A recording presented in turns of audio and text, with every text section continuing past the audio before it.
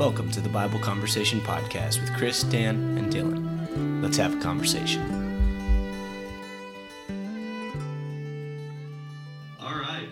Howdy to everyone. Welcome to Bible Conversations. We're here with Dan Lang and Chris Carrillo, and excited to have another conversation with everyone. This morning, Chris will be walking us through a topic that he is passionate about and that he has picked out, and we're going to explore this and see what the Bible has to say about it as well. So I'm going to turn it over to Chris. Chris, let's have a conversation.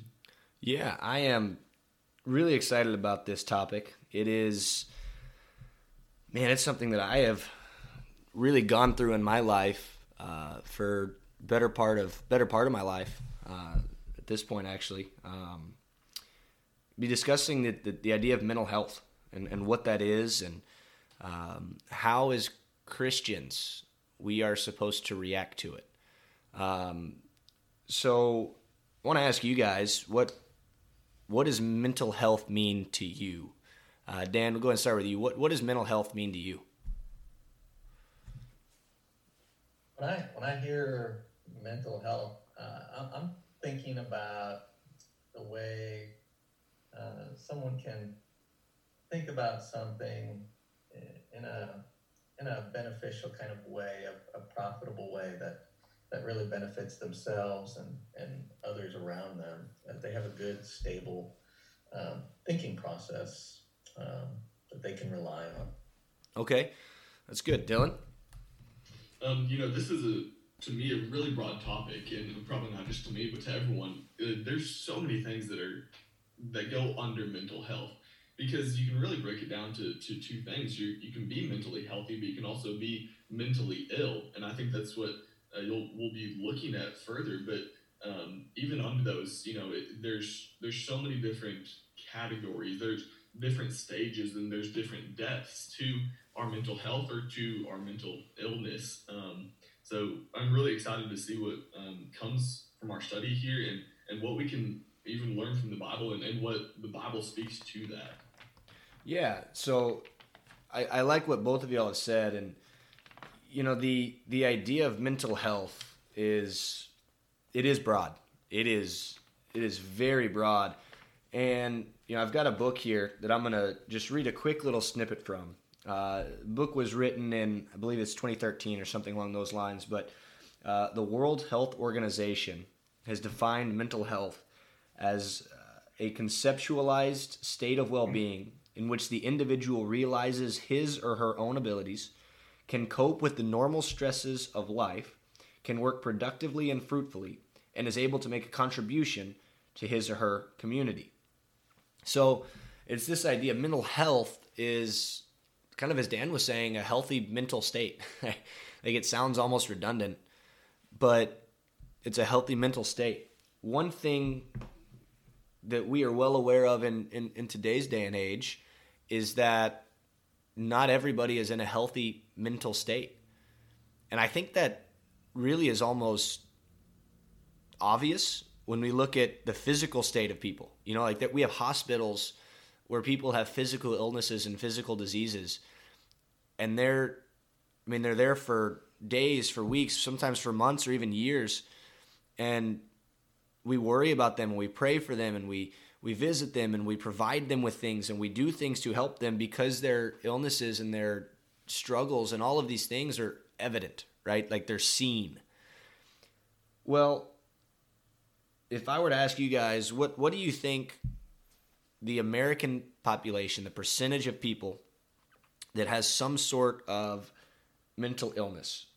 This is, again, from 2013, but what percentage of the population do you think has been diagnosed? Personally, I think it's probably going to be a lot higher than I would recognize. My whole life, I'll go ahead and just open up here. I've never really thought of this as a bigger issue until I got off to college, and my circle of influence really started to get bigger with more people, and I realized, wow, everyone is not on the same level as far as mental health goes.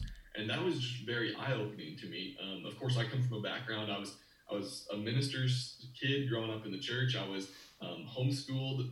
Many people would say that I was sheltered from a lot of things around the world, but my eyes were open when I got to college and realized there's way more people that have different stages of mental health than I realized. As far as prefacing what I'm going to say with that, I think the percentage of people that have mental health issues is probably, I would say, above 50%, maybe even reaching 75. Okay. Dan, what about you? Well, that's a pretty big number, I guess, Dylan threw out there. I was going to concur with Dylan, though, that probably more than I think about, and part of the reason is because, like you said, it's different than what you see with physical illnesses or bodily illnesses. It's visible, you see it. Mental is obviously it's more inward, and it just kind of manifests through behavior, and that's when you start to seemingly pick up whether or not that person has maybe something. And I guess I guess we're right away. Today the language seems to have changed, but I guess if you were to ask me this 15 years ago, I would have thought of mental health as only the big ones, like someone who just cannot, they have that the mental retardation and things like that. I wouldn't think of it. I think we're all assuming it already, maybe just because of the way we talk about it today now. But I think that's kind of recent, isn't it, Chris? I mean, that we're recognizing mental health even right now in our conversation more in this nuanced way. When like if we would have asked this 20 years ago, we would have really only talked about people in psych wards, that kind of thing. Yeah. So the idea of mental disorders or mental illness or mental health is the umbrella statement, right? The umbrella word for, or phrase, I guess, for everything that falls under it, right? So that's good and bad. Just like physical health is the umbrella for everything that falls under it, both good and bad, right? You can be in good physical health, you can be in bad physical health. Well, the same is true of mental, right?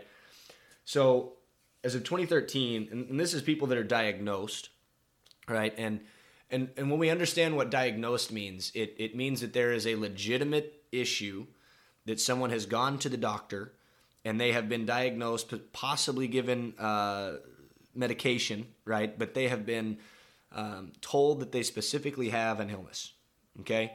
As of 2013, there were 43.8 million people, right? 18.5% of the American population.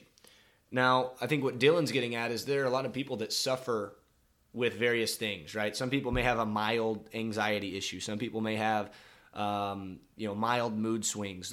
Those are not necessarily mental disorders. It's not necessarily mental illness. It may be the beginning of. It may just be indicative of of something that's wrong, but it doesn't necessarily mean that there is a mental illness. Does that kind of make sense there? Yeah, that definitely clears up just some of the things that I'm thinking, because the reason that I threw out that that 50% range or so is because I know there are a lot of people that are undiagnosed, but there's also very small cases of just slight anxiety, and I was kind of rolling all that in there together as well. Yeah, and so this is not to downplay in any shape or form what people feel, but there are definitely varying levels of anxiety. There are varying levels of depression. You go out onto the playground as a kid and you get a scrape on your knee. Well, that hurts, but it's not a big deal. It'll be there for a little bit and then it'll go away. But then you fall down off of the 2-story whatever it is and you break your leg. Well, that's a couple months of healing. And so there's varying levels in the same way with mental illness, with things like that. And so I don't want to discuss individual things. I'm going to share my story here in just a little bit. I'm going to keep it short, but I'm going to share my story of coming through a mental disorder. And then I want to talk about what we can do. So the two questions that I'm going to be focusing on after we move through my story is the first is, what is our responsibility to someone who is suffering from a mental illness, from a mental disorder, or even to, if it's not that serious, in regards to medically speaking, right? It's not a diagnosed thing. What can we do to help somebody with anxiety, with depression, with whatever it is, to where it maybe hasn't been diagnosed, but we know that they're suffering, right? What can we do to help people who are not at their best mental health, right? Second question I want to ask is what is the responsibility of the person who's suffering? If you're going through this, to our listeners here, if you're going through this, what is your responsibility? What is it that you need to be doing in order to be helping yourself? And so anyway, as I discuss my story here, I hope that we can kind of get some insights into those two questions. And if you don't mind me jumping in here, Chris, I think that the second question that we're going to cover is a very important one. If somebody is struggling from a mental illness, then there are things that you can do to help yourself. And I think sometimes that isn't as evident as somebody else helping you, Yes. So, yeah, like I said, we'll get to that in a little bit. It's difficult for people to know when they're suffering sometimes what to do. Yeah. And so we're gonna talk about that and hopefully give people some help and encouragement. So my story, I'll keep it short and sweet as much as I can. When I was in 5th grade, I was actually diagnosed with bipolar disorder. It's a mood disorder. It essentially you go from manic, which is incredibly hyper, to depressive, which is depressed, and it can happen within a matter of seconds. And it could happen because somebody insulted you. You were out on the playground having a blast, somebody insulted you, and now you're depressed. And it's not I'm sad. It's a depressed, right? Like you go from these massive mood swings from one to the other, and it makes it difficult, especially as a kid, because kids already don't know how to handle their emotions, and when their emotions are off the charts, it makes it very difficult to handle. And so I was actually admitted into a study, and this was how I was diagnosed with it. I was one of the leading scientists at the time of bipolar. I was given some medication that helped me for a little bit, and after about a month or two, it actually backfired. It didn't work nearly as well, and I started doing worse. I was contemplating suicide, and so I was sent to the ER because that is... committing suicide is that starts to get in the physical realm, right? And so, we need to do something about that. Well, after being admitted to the ER, I was then sent to a mental hospital. And I was there. I actually don't know how long I was there, but they had me on so many different medications that I hallucinated multiple times and multiple things. In fact, my parents told me at one point I had hallucinated the entire Scooby-Doo cast in the mental ward, which... like I look back on it now and it's comical and not comical at the same time, right? Like I'm looking around for Scooby-Doo and Shaggy and Scrappy. Like that's kind of funny, but at the same time, the reality is that's not funny at all. Like I was a 12-year-old kid, 11-year-old kid hallucinating fictional cartoon characters. Like that's terrifying. So my parents ended up pulling me out of there. We found a good psychiatrist. It took us a while, and finally got on the right medication. And I took the medication up until I was about 18. Bipolar disorder is one of those disorders in which either you grow out of it or you have it for the rest of your life. And we had been slowly whittling down my medication, and it was looking like I was going to be able to grow out of it. And so at 18, we kind of 18 or 19, we kind of cut off the medication supply. I didn't take it, and I did fine. I didn't have there were no adverse effects. I was able to just be a normal person in society without the mental illness that had affected me for so long. And, I look back at it, as a kid, I thought of it as a curse. I thought of it as just awful. And I look back now and I realize what a blessing it has become because of the experiences that I have gained, because of the knowledge that I have gained from it, and the outlook on life that I have now, that I can now help and share with others from my story and make their lives hopefully a little bit better. So as we talk about our responsibility for others, right, what is it that we can do? Right. So what are some things specifically, right, that the three of us can do? Let's say we know somebody who is suffering with depression or with anxiety. What's something that we can do? the first thing that comes to mind for me is just to be there for them. We're not all trained professionals. We're not all. Not everyone is a psychiatrist who can talk through problems like that with folks with mental illness. But everybody can do one simple thing, and that's be there for those in need. Chris, when you were growing up, your parents were there for you. Just having somebody that you can lean on the shoulder of, that makes all the difference in the world, doesn't it? Oh yeah, it was so helpful, and I think what you're hitting at, and I'll let Dan speak in a second, but this idea of being there for someone is very accurate. But that's a very broad, generalized statement. What does it mean to be there for somebody? Dan? What do you think that means? Yeah, man, that's a tough one. Depending on that situation, how you might be there for them. I'm assuming that might mean being there at the hospital, right? If they're kids, they're adolescents, it might mean being there with the parents, right? And in that way, being there for them, that whole family. What's your thoughts, Dylan? Well, I think it can kind of boil down a little bit further. Like Chris said, being there for somebody is a broad topic, but what I mean by that is make yourself available.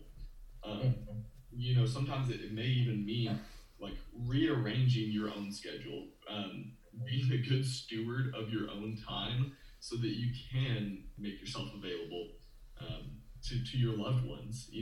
It's a sacrifice is really what it is. Yeah, it 100% is.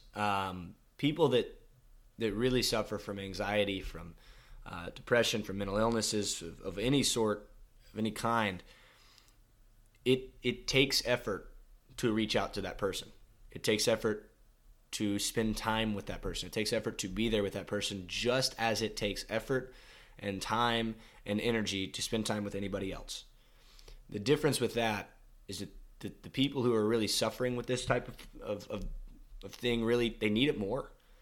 They may not want it at the time, and we need to be respectful of their space, but we need to also let them know, as Dylan said, that we are available. And this can't be a one-off thing, right? Like, we can't just say, hey, I'm here for you, love you, and then they don't hear from us for a month, right? Like, that doesn't do it. That doesn't cut it. Exactly. That could even do more harm than good. Yeah.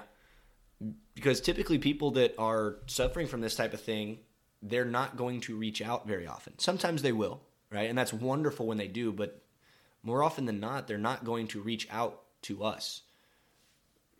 We need to be there reaching out to them in order to do this, in order to help them. And so, we say we reach out to somebody, right? And we ask them, how are you doing? I haven't seen you in a while. Or you looked down last night. Is everything okay?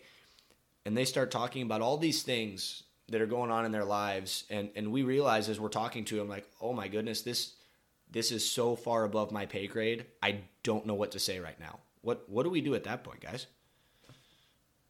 I took a class at Freed-Hardeman about I forget the name of it, but it was really just talking about like a personal studying with people and things along this topic that we're talking about. But the main thing from that class was don't be afraid to refer. Even if as a minister in the church, people want to come to us to talk, don't be afraid to refer. Don't think that you have all the answers. If you realize that, like Chris, you said, this is above my pay grade, don't be afraid to say, you know what, I really know somebody that you would love talking to. That's the most important thing that we have to remember. But the thing that makes that everything is that requires us to be humble. We have to be humble enough to realize, hey, I don't have all the answers. I'm not going to try to sit here and solve every single problem. So don't be afraid to refer. Yeah, that's beautiful. I don't have much to add to that. Dan, is there anything you wanted to say? Yeah, and I would add, don't be afraid to say nothing. I think there's power in silence and power in simply presence. And I was just thinking of John 11:31 when it says that the Jews were with Mary, after the death of her brother, and it says that they were in her house and they were comforting her, and then when they saw her rise up, they followed her, and so I don't see any, at least not recorded any dialogue, but there is recorded their presence. And I think that's one of the great things about the point I think that we're making right now is by making ourselves available in presence and being with them, we're providing something to them, even though we may not completely understand the situation. And that was actually something I was thinking about right away when you asked the question, if we know someone is suffering from a mental health issue. Well, I mean, that's like you said, I'm not a professional either when it comes to mental health. I don't know if I would have been able to discern, like your story, Chris, and what you were going through. Would I ever been able to actually judge that if I had been part of that and witnessed that? But I don't think so. But at least I think I would have recognized that, hey, here's someone that's going through this trouble, this difficulty. There might be more to it. I don't know. But if I'm there for them, if I'm providing my presence with them, and at least, I don't need to understand everything to do something. Yeah, that's so that idea there, right? And I'm going to kind of talk about both of those real quick. This idea of just being silent, being there for somebody. There are going to be times where your friend, if they're going through something, they just need you to sit there on the couch with them and watch TV with them. Something as simple as that can make the biggest difference in someone's life. Because they know that you're there, even if you're not saying anything, right? You may not even know what to say. It's okay. You're there. You're sitting with them. You're letting them, you love them, and that's a big deal. Going back to, what Jesus would tell us to do. That's the love your neighbor as yourself type of thing. Think of yourself in that situation. Do you want somebody trying to come in and trying to fix things, trying to tell you, hey, you need to do this or that? Most of us wouldn't want that. But what we do want is just a friend. We want somebody to love us and to just sit there with us and to have that company. So love your neighbors as you would yourself. Do unto others as you would have them do unto you. That just really encompasses how we treat one another. Yeah, that's a big part of it. And Dylan, you had mentioned something about referring. If I go over to your house and I see that you have a broken arm, I'm not going to try and put it in a splint and fix it. I'm going to put you in my car and drive you to the doctor and let the doctor fix you. You know what I mean? Exactly. And so this idea that physical health and mental health require two completely different remedies, so to speak, is just false. The remedy is the same. They need help. They need assistance. And ultimately, it's going to come down to whoever it is that is suffering has to agree that they need help and that they need assistance. If it's using the same example, Dylan, I go over to your house, I see you have a broken arm, and I say, hey, let's go to the doctor. And you say, no. What am I going to do? I'm not going to try and pick you up and take you there. It's, it is your decision of whether or not you want to go to the doctor. And so for those that are suffering with it, this is where we're going to kind of get into this idea of what their responsibility is. And before we do that, though, I want to talk about really one verse from Galatians chapter 6, verse 2. Bear one another's burdens and so fulfill the law of Christ. So this idea of bearing one another's burdens, there's something that is just implied within this verse. And that is that we cannot bear one another's burdens if we don't know what they are. If I don't know that somebody is suffering, I cannot help them. Right? Does that make sense? Oh, 100%. And I'm sure you're about to expound upon that, but that gets me thinking about how we need to be involved in each other's lives, and not an overly pushy, like, hey, tell me all your problems, but we need to be involved in each other's lives so we can see when, oh, this person is acting differently than they normally do. I need to check in on them and make sure that things are okay. And then you can bear their burdens with them. I'm sure you're going to expand on that more, though, Chris. Yeah. Dan, did you have anything before I kept going? Well, I don't want to sound too repetitive, but again, I just kind of go back to this, this what we know versus what we don't know, and maybe how little of significance that really is when we're seeing someone suffering. Especially maybe this person, I imagine, might not want to disclose everything, all the time to everyone. But if we just recognize, hey, like you said, Galatians 6:2, that our responsibility, bear one another's burdens. Can we nuance that burden? And do we need to understand everything about that burden and investigate that, and to do something, to be like Jesus and something good? I don't think so. I think our responsibility is just to help them, to be there for them, and bear that burden. Yeah, my point there is we have to know that there is a burden, right? Like, we don't have to. So if their burden is that they just lost someone they loved, we don't have to know how close they were to that person. We don't have to know how old that person was. We don't, you know what I mean? All that we need to know is that they have a burden, and that burden is they just lost someone. Right? We don't need to pester them about questions about what that means to them right now. They're suffering because they lost someone. Right? If someone is suffering with a mental illness of some sort, we don't need to know every little bit about it. We just simply need to recognize the signs that are associated with it. The sadness, the unwilling to speak, the desire the lack of desire to go out and do things with people, the absence from activities they're normally at. Right, things like these are just common signs. And when we notice that, that's when we reach out and say, "Hey, is everything okay?" Mm-hmm. And just knowing that, hey, maybe there is something wrong. And so we have to know that people are suffering. And then from there, we have to be willing to help them. And so, as we get into this idea of the responsibility of the person suffering, the responsibility they have is not to divulge every little bit of information, right? There are things that all of us in this life have that, we're not going to share with everybody.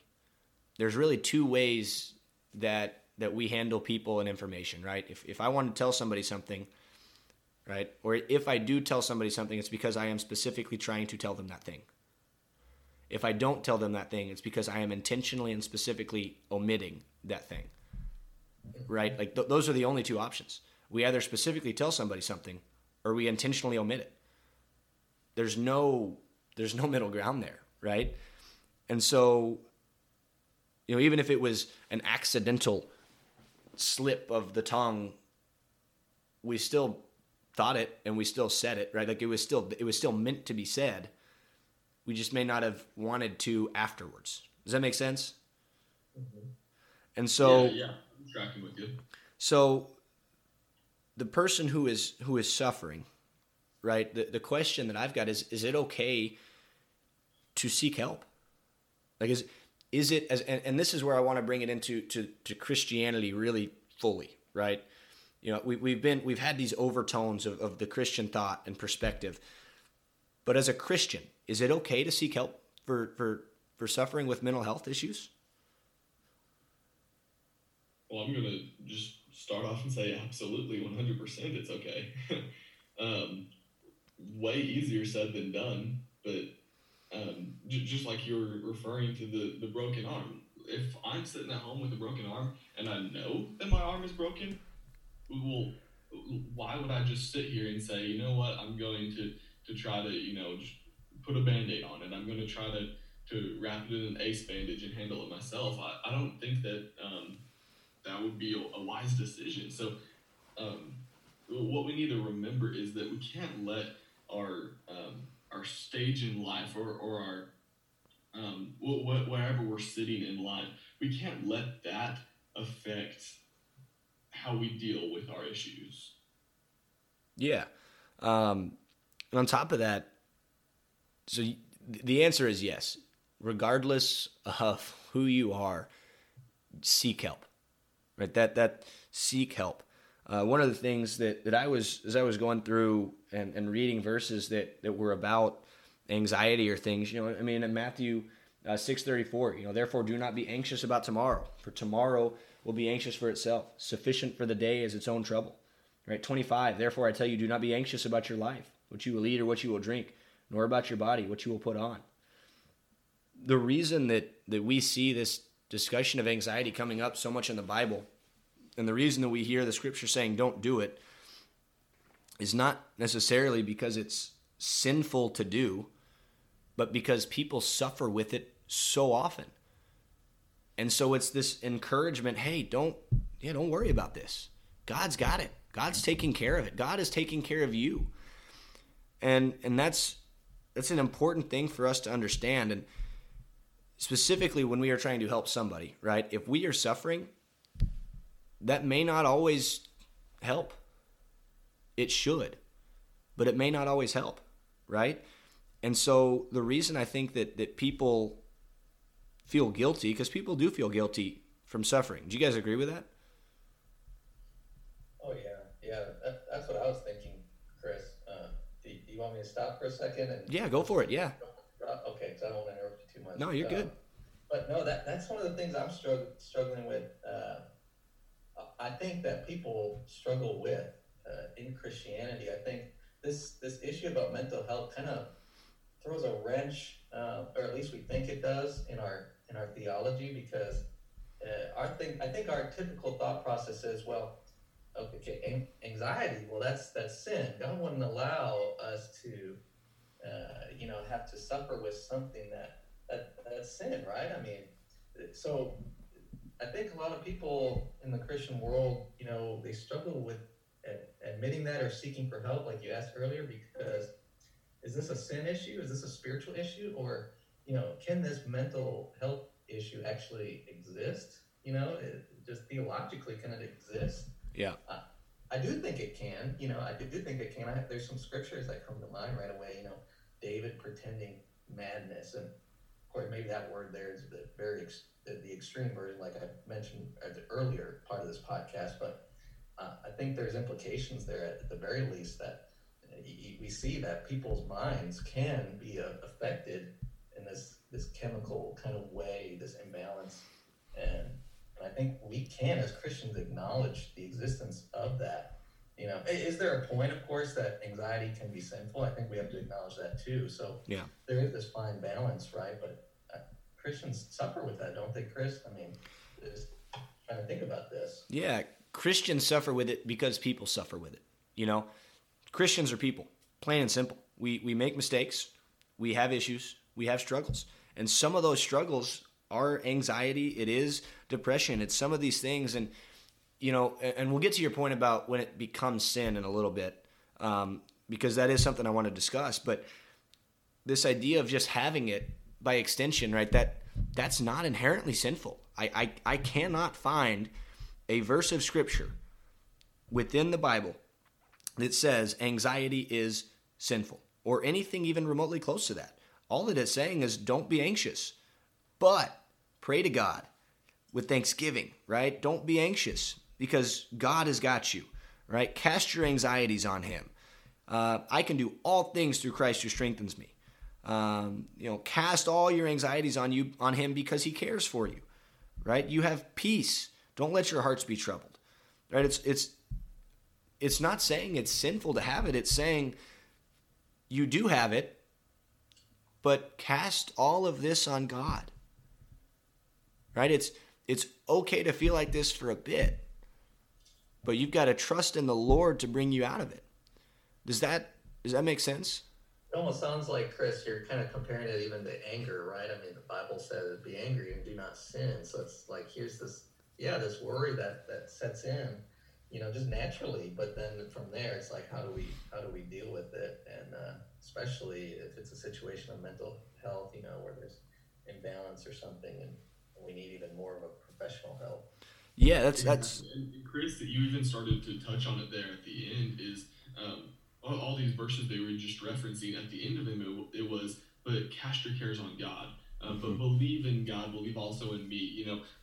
Everything that Christ is saying is, don't worry, but instead pray to God. Don't worry, but instead put your faith in God.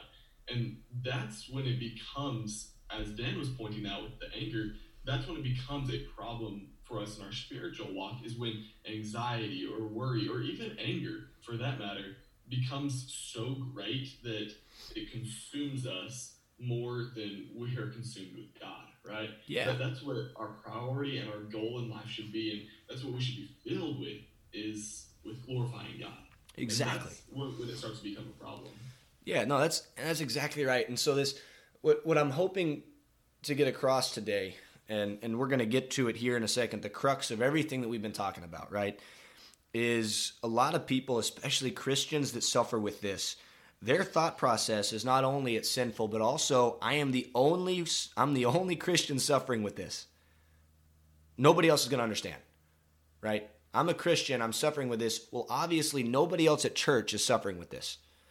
They all look so happy. They're all smiling. They're all perfect.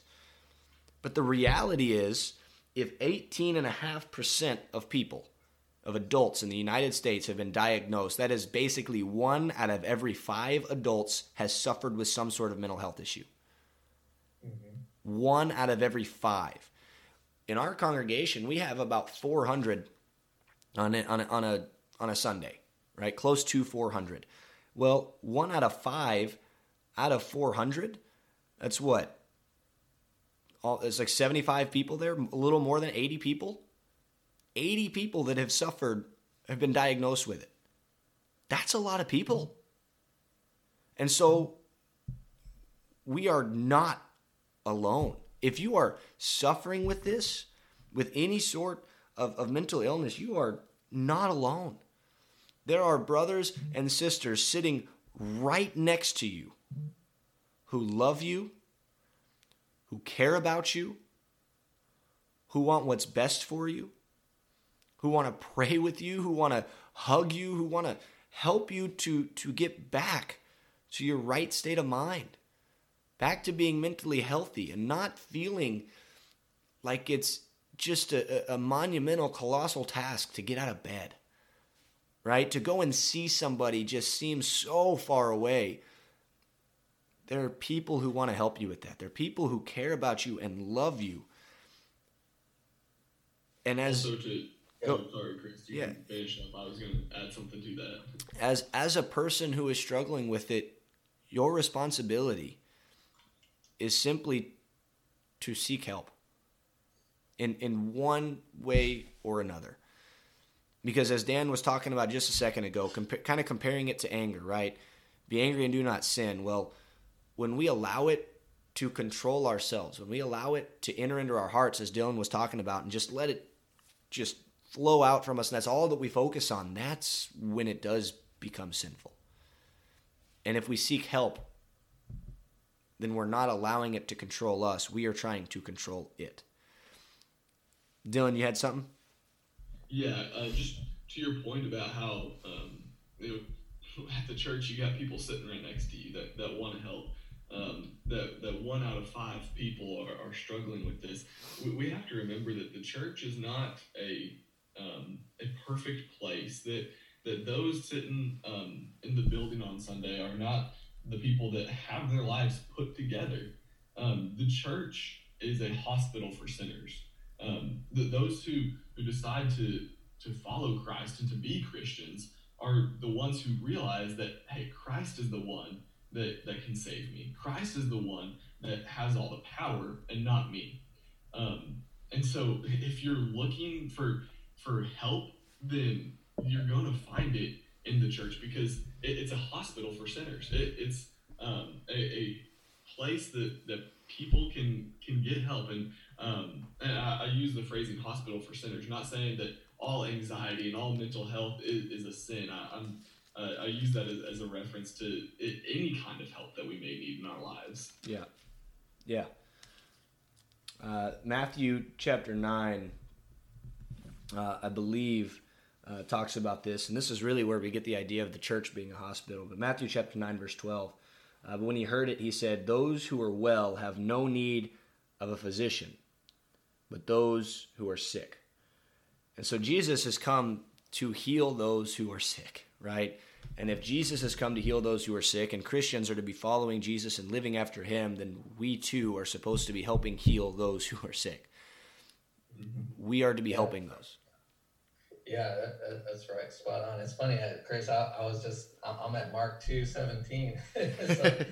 So, same place, those who are well. And I think to Dylan's point too, we're not necessarily just calling out people sinners. That's not what we're doing here. Yeah. But we're setting forth a precept here, a principle that's found in Scripture about healing and looking for that in the midst of God's people. Yeah. And I think that does kind of require a paradigm shift in some respects, a cultural shift even maybe. Yeah.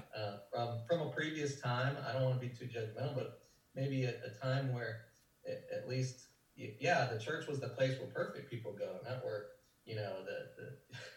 the sick or the sinner, the struggling. And we need to, get back to exactly the ministry of Jesus was to heal the sick, and that's the ministry of the church, is to heal. Yeah. And, we didn't even begin to discuss the cultural view of mental illness. And I feel like we don't need to discuss that. The cultural view is not good. The Christian view is we're here for you. We love you. We care about you. And we want to help you. And so, we want to make sure that everybody is aware of that. If you're suffering with something, you're not alone. You are individually going to be going through something that nobody else has gone through. But you don't have to be alone in doing that. Right? Your pains, your sufferings are not the same. Even if it's death, everybody has suffered death at some point, right? In their families. But the way that you handle it is going to be different than everybody else.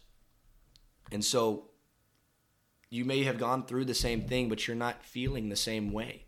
Everybody handles it differently. But we want to make sure that everybody is aware that we love you and we want what's best for you. We want to help you. And that is the Christian model that we need to be representing, is not one of judgment in regards to you shouldn't feel that way. It's one of, I'm sorry that you feel that way. Let me help you. And I might add too, Chris, if someone can't reach out within the body of believers and find that comfort and that help and that hope, you might want to question where you're at. Jesus said, by this all will know that you're my disciples, that you have love for one another. Yeah. So you might want to question that.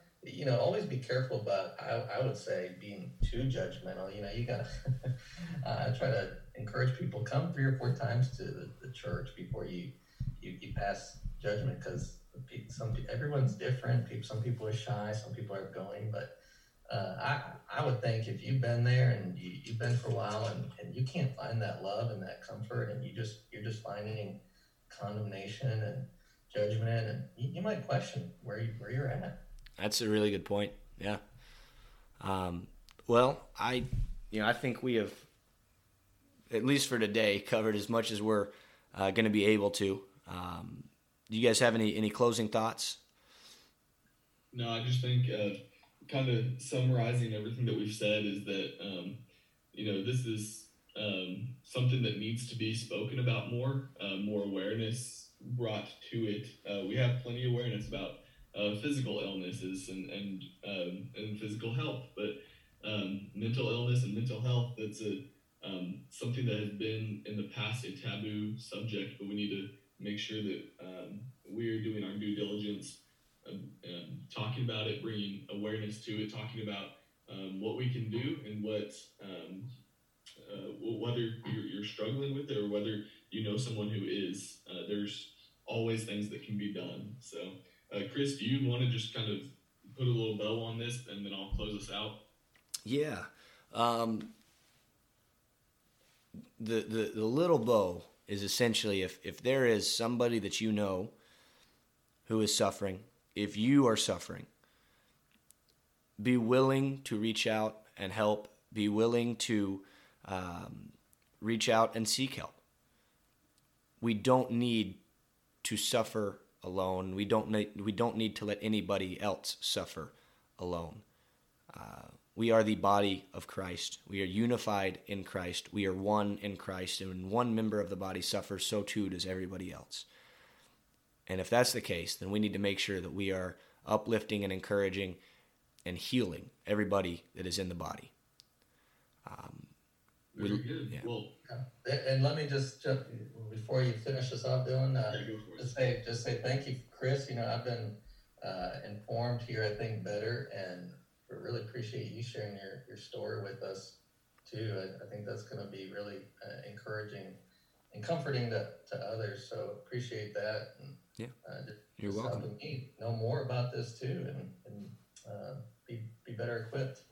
We appreciate Chris taking the lead on this study and being open and sharing with us and with you. This has been a good study. This is again, like I was just saying, something that makes us more aware and something that we all need to be more aware about. So, well, we appreciate y'all listening in and studying this with us. Join us same time next week, and we'll be having another Bible conversation. So if you would like to join the conversation, there's contact information in the description below, or you can leave a comment or anything like that to join in the conversation with us. So we appreciate you listening, and I hope y'all take care.